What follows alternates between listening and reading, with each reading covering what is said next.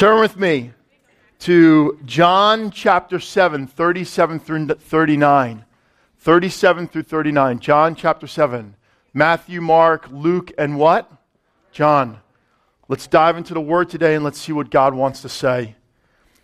On the last day, the climax of the festival, Jesus stood and shouted to the crowds. I love that. Anyone who is thirsty may come to me. Anyone who believes in me may come and drink.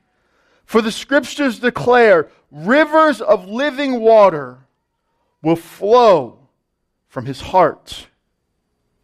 When he said living water, he was speaking of the Spirit, who would be given to everyone believing in him. But the Spirit had not yet been given, because Jesus had not yet entered into his glory. Let me give you some backdrop. In this passage, Jesus and all of his disciples were at a Jewish festival, the Festival of Shelters. Now, we have to remember that Jesus was first Jewish. Do we realize that? Jesus was Jewish. He did every single thing that every single Jewish person had done. He went to the river, the Jordan, to be baptized because the Jewish people were called to what? Repentance. And so his whole life, when he was born, he was dedicated, he was anointed. When he grew up, he went to the temple and he stayed there longer than he should have. And his whole journey, he was doing every single thing that the Jewish people were doing. He was not above it. He was not more than it. He was the fulfillment of it. And so Jesus went to Jerusalem to celebrate. And while he was celebrating, he taught. People came to him to hear him as well. They went to the synagogues, they threw their parties, they ate so much food, they did all these things, they offered offerings and sacrifices.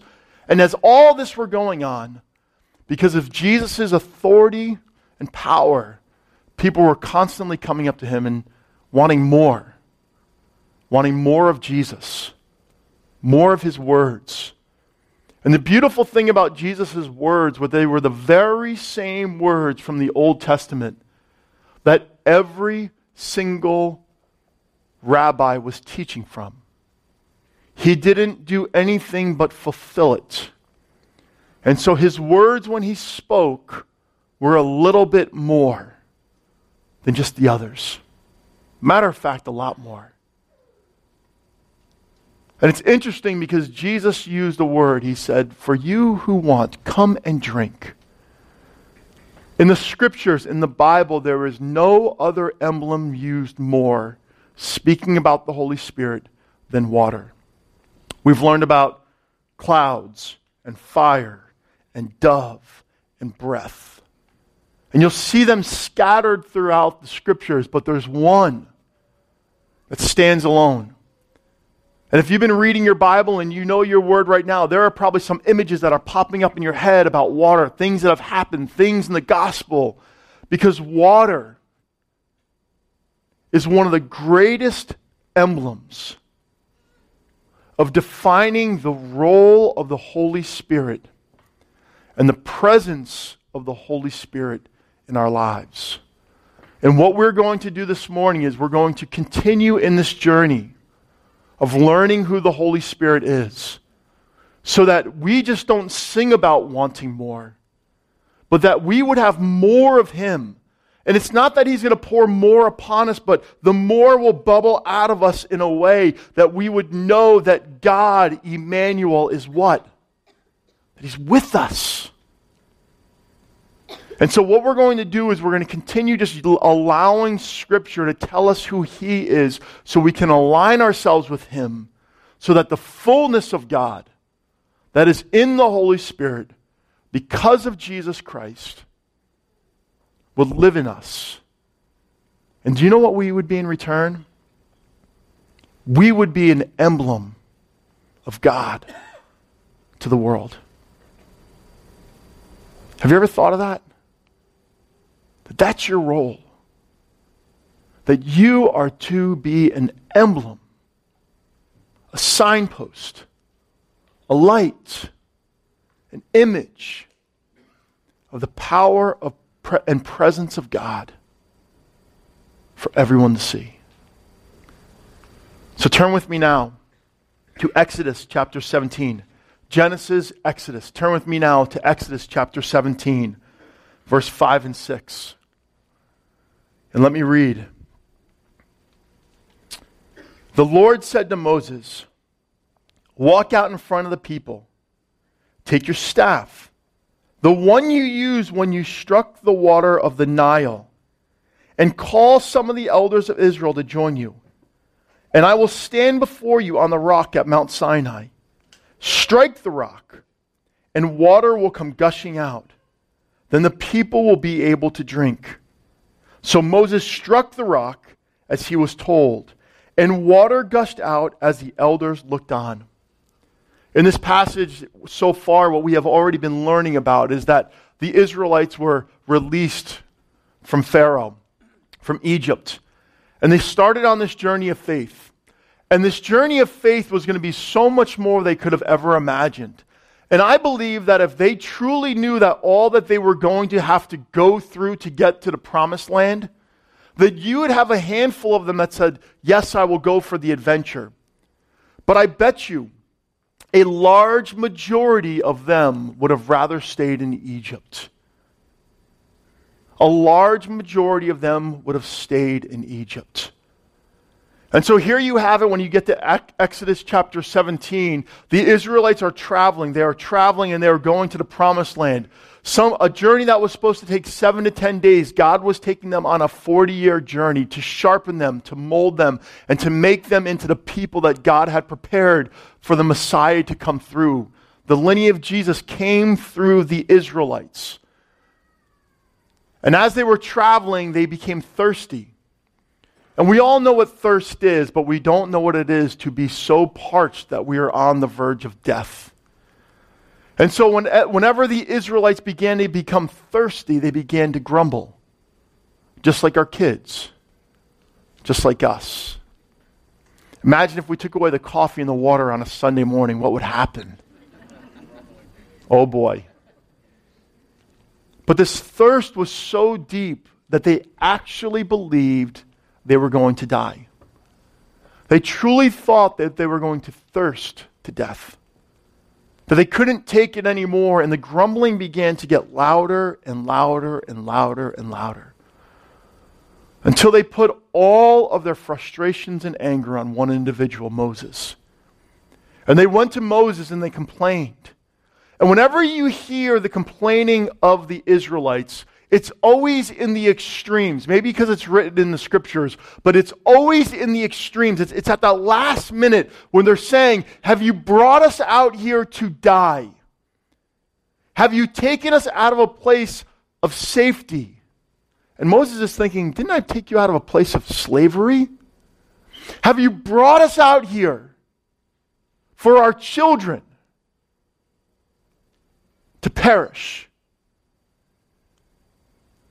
And just like any of us, whenever people come to us in a place of such distraught and anger and putting blame on us, we too get angry and frustrated. And so often our faith is shaken. And the one thing is, when you study the Old Testament, especially the Israelites' journey, you see a man who is so human. And every time that Moses went to God, he didn't go and say, God, you will bless us. God, you will pave the way. God, you have already provided all things, and all I need to do is keep walking and moving. But if you look at the life of Moses, his faith was shaken too.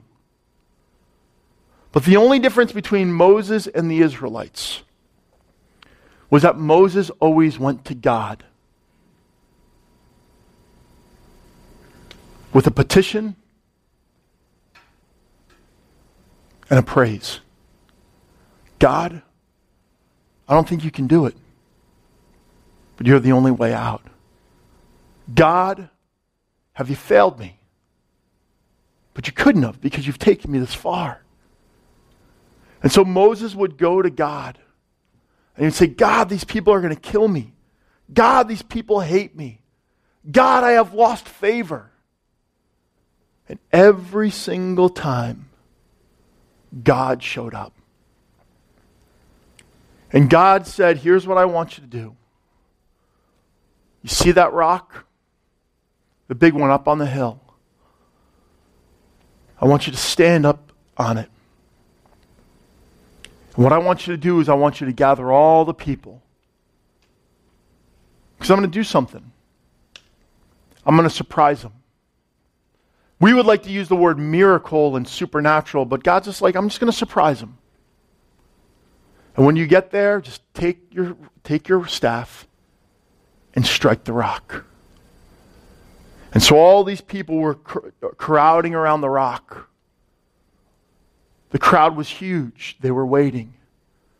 And Moses stood on the rock and he proclaimed that God was Jehovah Jireh, their provider. And he struck the rock, and the rock gushed with water.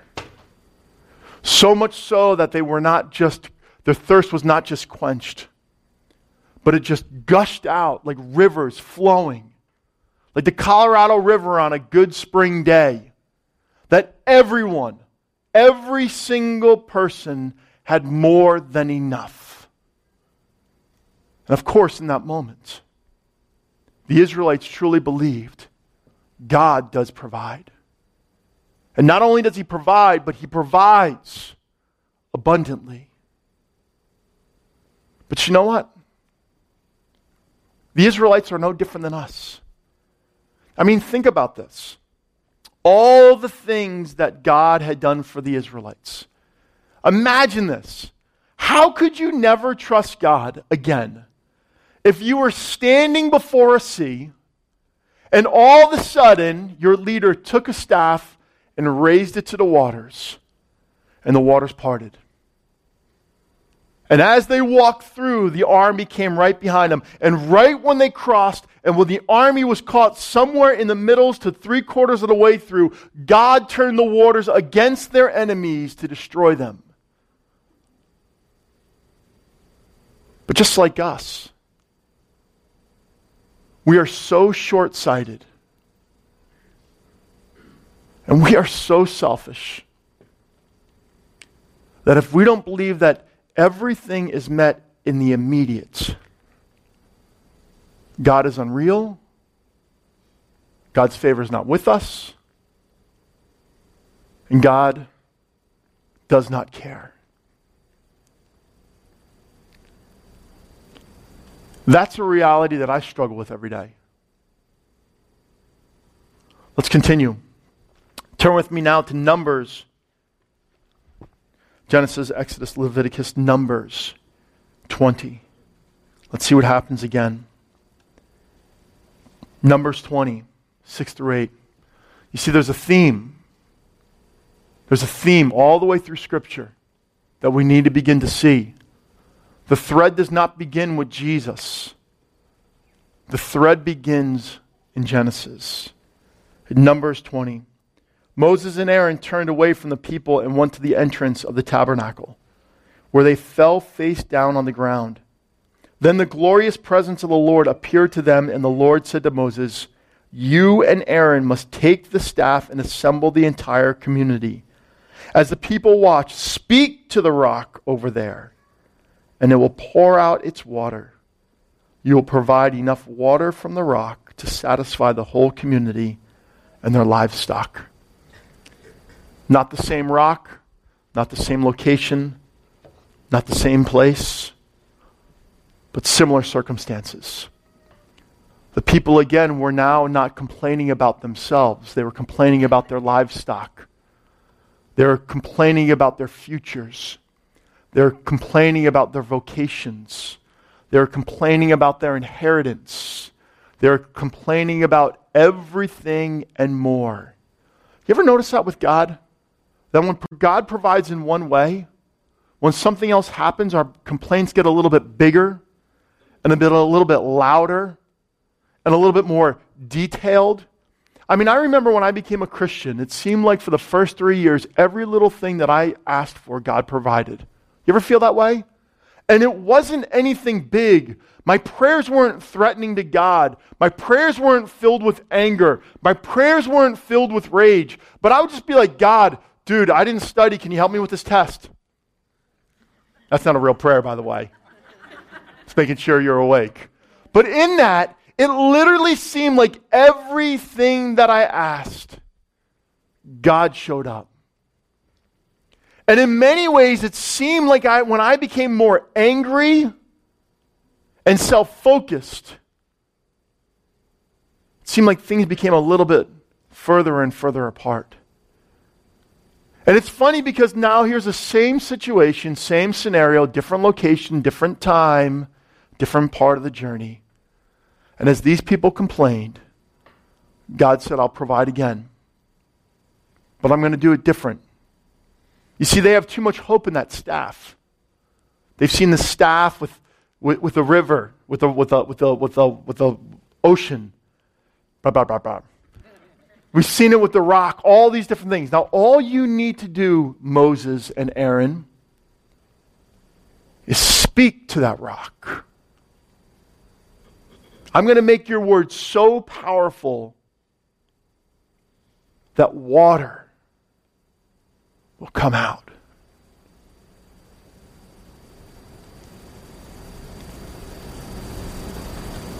God provided again. And not only did he provide this time, but there's something very unique that happened. Everywhere the Israelites went, God provided for their necessities. And the most important one was water. Do you know when they would travel, and there's other passages that we can look at, I believe it's in Numbers 17, there's many different ones along the way that as the people traveled, God would say, dig right here. You're in the desert. Dig right here. And water sprung up. And it was almost as if everywhere that the Israelites went, they didn't see the river leading them, but there was a river underneath them that guided every single thing.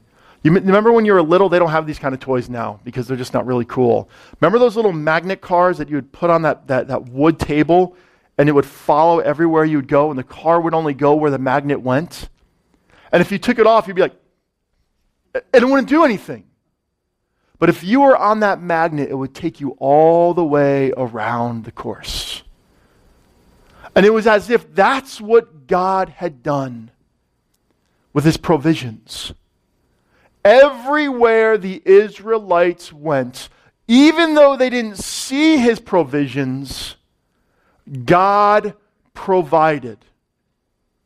It was right underneath them. And when you study the Old Testament and you study the Israelites, there are wells that are dug all over that territory, and they call them Ebenezer's. They are signposts of God's faithfulness. The well of Jacob. All these different wells that you would go and you would watch. And God led the people to the promised land. Every single place they went, that they were actually following an underground river, which was his provisions. I mean, think about this. Is there any moisture in rocks? None.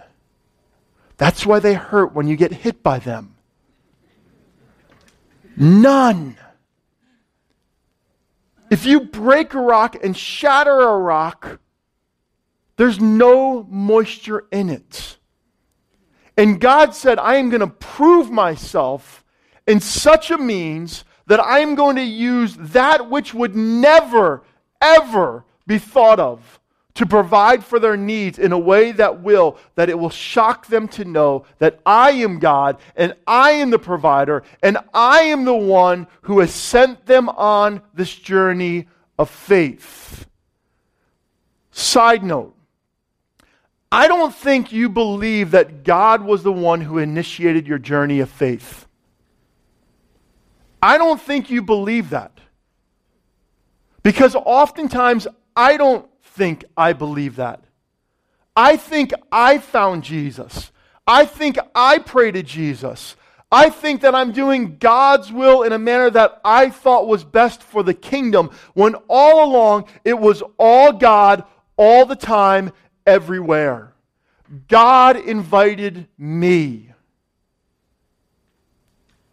God introduced himself to me. And my responsibility was to choose to step into his river and follow the unseen to the place that he has prepared. I love that imagery. Isn't that a stinking cool imagery? Like seriously, just think about that. Think about that every single place that they went, there was like this supernatural river that was literally like the yellow brick road that took them to the promised land.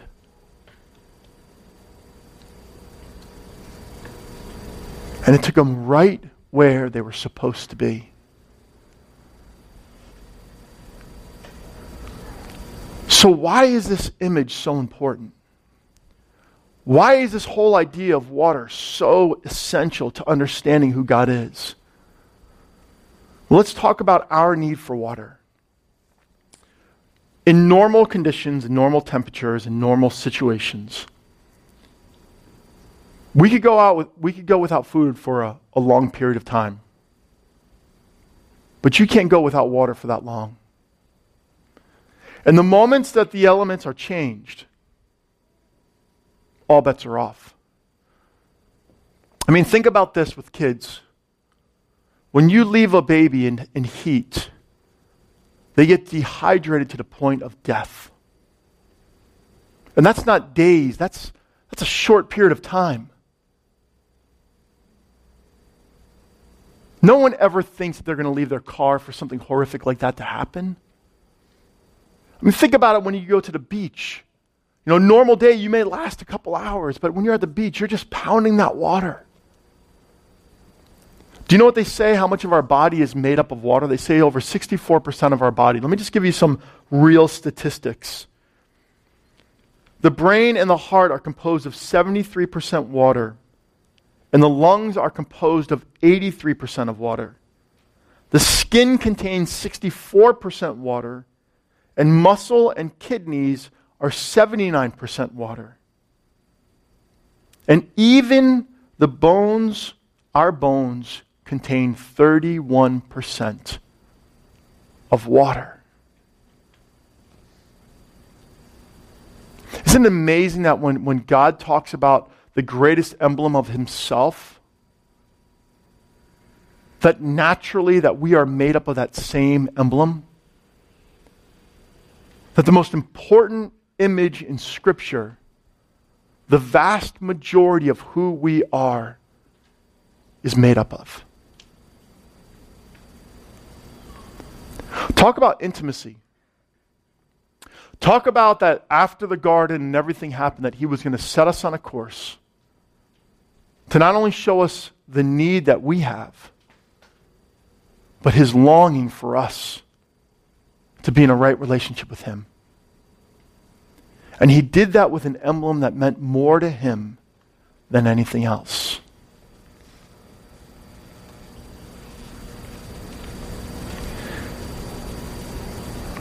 These stories are timeless.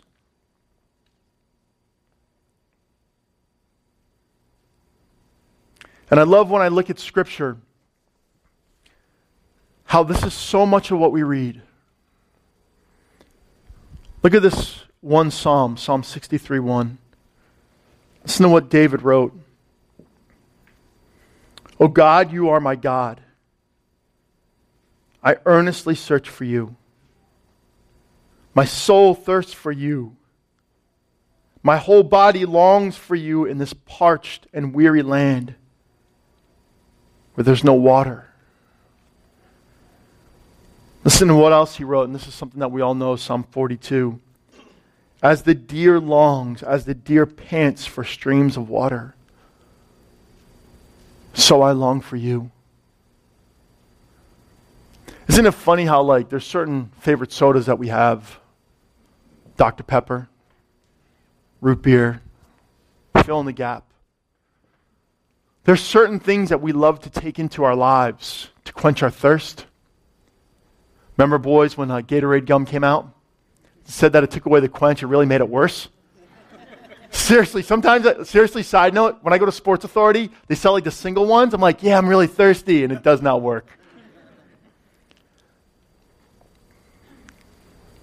But we fill our lives with so many things that we truly believe will take that thirst away. Relationships. I know I repeat a lot of stuff, but this is real. Relationships. Money. Our vocation. Sexuality. There's so many things that we are longing to fill us. And there's never enough. There's never enough. And I truly believe that that's how God wired us. That He wired us that the only thing, just like the garden, the only thing that filled Adam and Eve was His presence. The moment His presence was pulled, they became eternally thirsty. They thought that apple with all that moisture and juice was going to fill them up. But it actually made them more thirsty. Let's go back to the very beginning. Let's make a full circle. In John, that first passage I read, Jesus had said the very words. He said, "Anyone who is thirsty may come to me. Anyone who believes in me may come and drink. For the Scriptures declares rivers of living water will flow from his heart." Think about all the stories in the gospel. The woman at the well. She was at the well by herself because she was living in sin. And the other women in the community did not want to be with her. So she went by herself at the well and kept trying to take care of her own needs by herself in her own way. And Jesus said, that water won't fill you up. Think about the pool of Bethesda. People were waiting for that water to be stirred. And right when it was stirred, they would fight and fight and fight for the first person to be brought into it. And Jesus is like, that water is not going to heal you. I got a water that will fully heal you permanently, forever.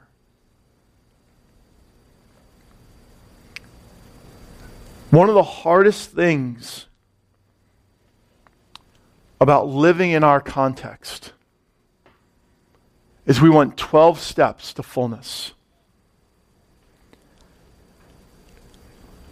And honestly, I think sometimes these are the hardest sermons to preach. Because I don't have 12 applications for you. I literally, when I was finishing just my preparation, I was shaking and I called Jeremy. I'm like, Jeremy, I need you to read this. Let me know if I'm going in the right place. Because we want application that I give you a glass, I hand you the jug for you to pour the water in. You see, there's only one glass and there's only one jug. You are the glass. You are the Nalgene bottle. You are the canteen. You are that which God wants to pour His presence into. And the only thing that will fill you up, just like our bodies need, our bones need it, our lungs need it, our hearts need it, our brains need it, we need it too. And that's water. God's Holy Spirit. Do you remember I taught about breath? Remember that? Brought in the bagpiper.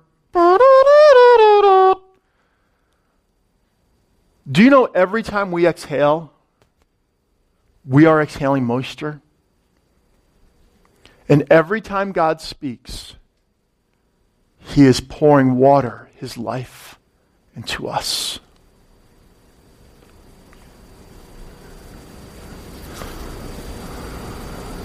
Let me give you a really disjointed conclusion. Thanks.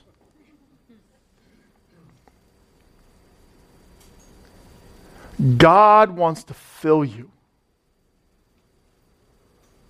from the top of your head to the bottom of your feet, to the extension of your arms. He wants to fill your breath. He wants to fill your life. He wants to fill every single part of who you are. You cannot be like the Israelites. You cannot be like the people at the Feast of Shelters. Always there. Always out there. Always one more thing. Always adding something to your schedule that is holy and godly. Because God is here. And everywhere you step as a follower of Jesus, God is there. And we oftentimes think that we are empty and we are poured out. If our lives are living in the presence of the living God, God is always wanting to fill us as He pours us out to others. And too often, we shift this thing on and off. Where God is with us or He's against us. But I'm telling you today, God wants to pour into your life and fill you in such a manner that nothing can quench your needs and your thirst more than Him. Nothing can quench your needs or your thirsts more than Him.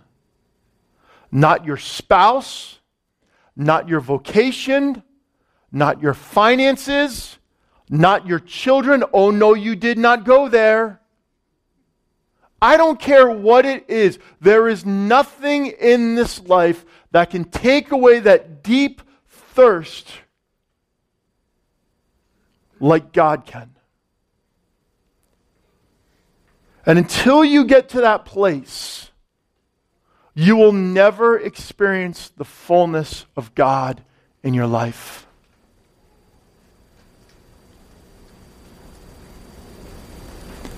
I got a river of life flowing out of me. Makes the lame to walk and the blind to see. Opens prison doors, sets the captives free. Yeehaw! I got a river of life flowing out of me. Spring up, oh well, splash, splash, within my soul. Spring up, oh well, and make me whole. Spring up, oh well, and give to me that life abundantly. You guys got to go old school, man. I'm serious.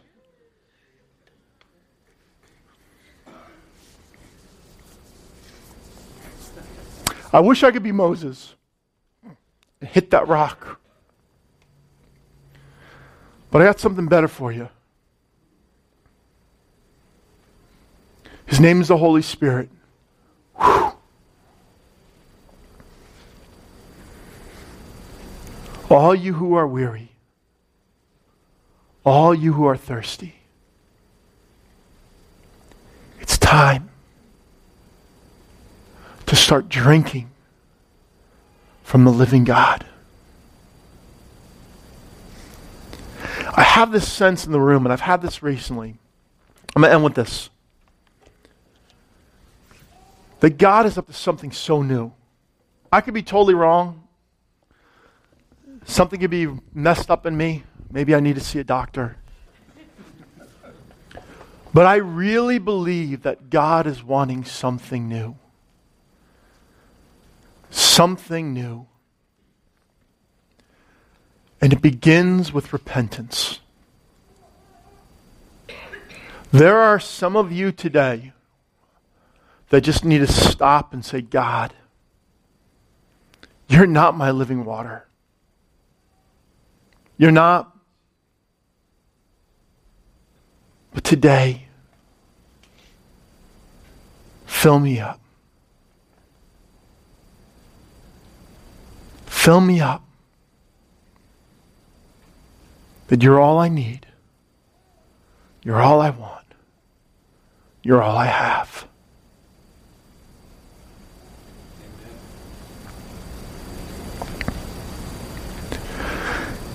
Communion is very routine. It's not going to be today. Today I'm going to haunt you. That if you come up here today and you take the Lord's Supper, you are going to thirst until God's presence is the only thing that quenches you. And I really believe that every time we come to the Lord's table, that's the attitude and posture we have to have. That Jesus, you are my cup. Jesus, you fill me like nothing else. And Jesus, when I give my life to you, you're the only thing that will quench me.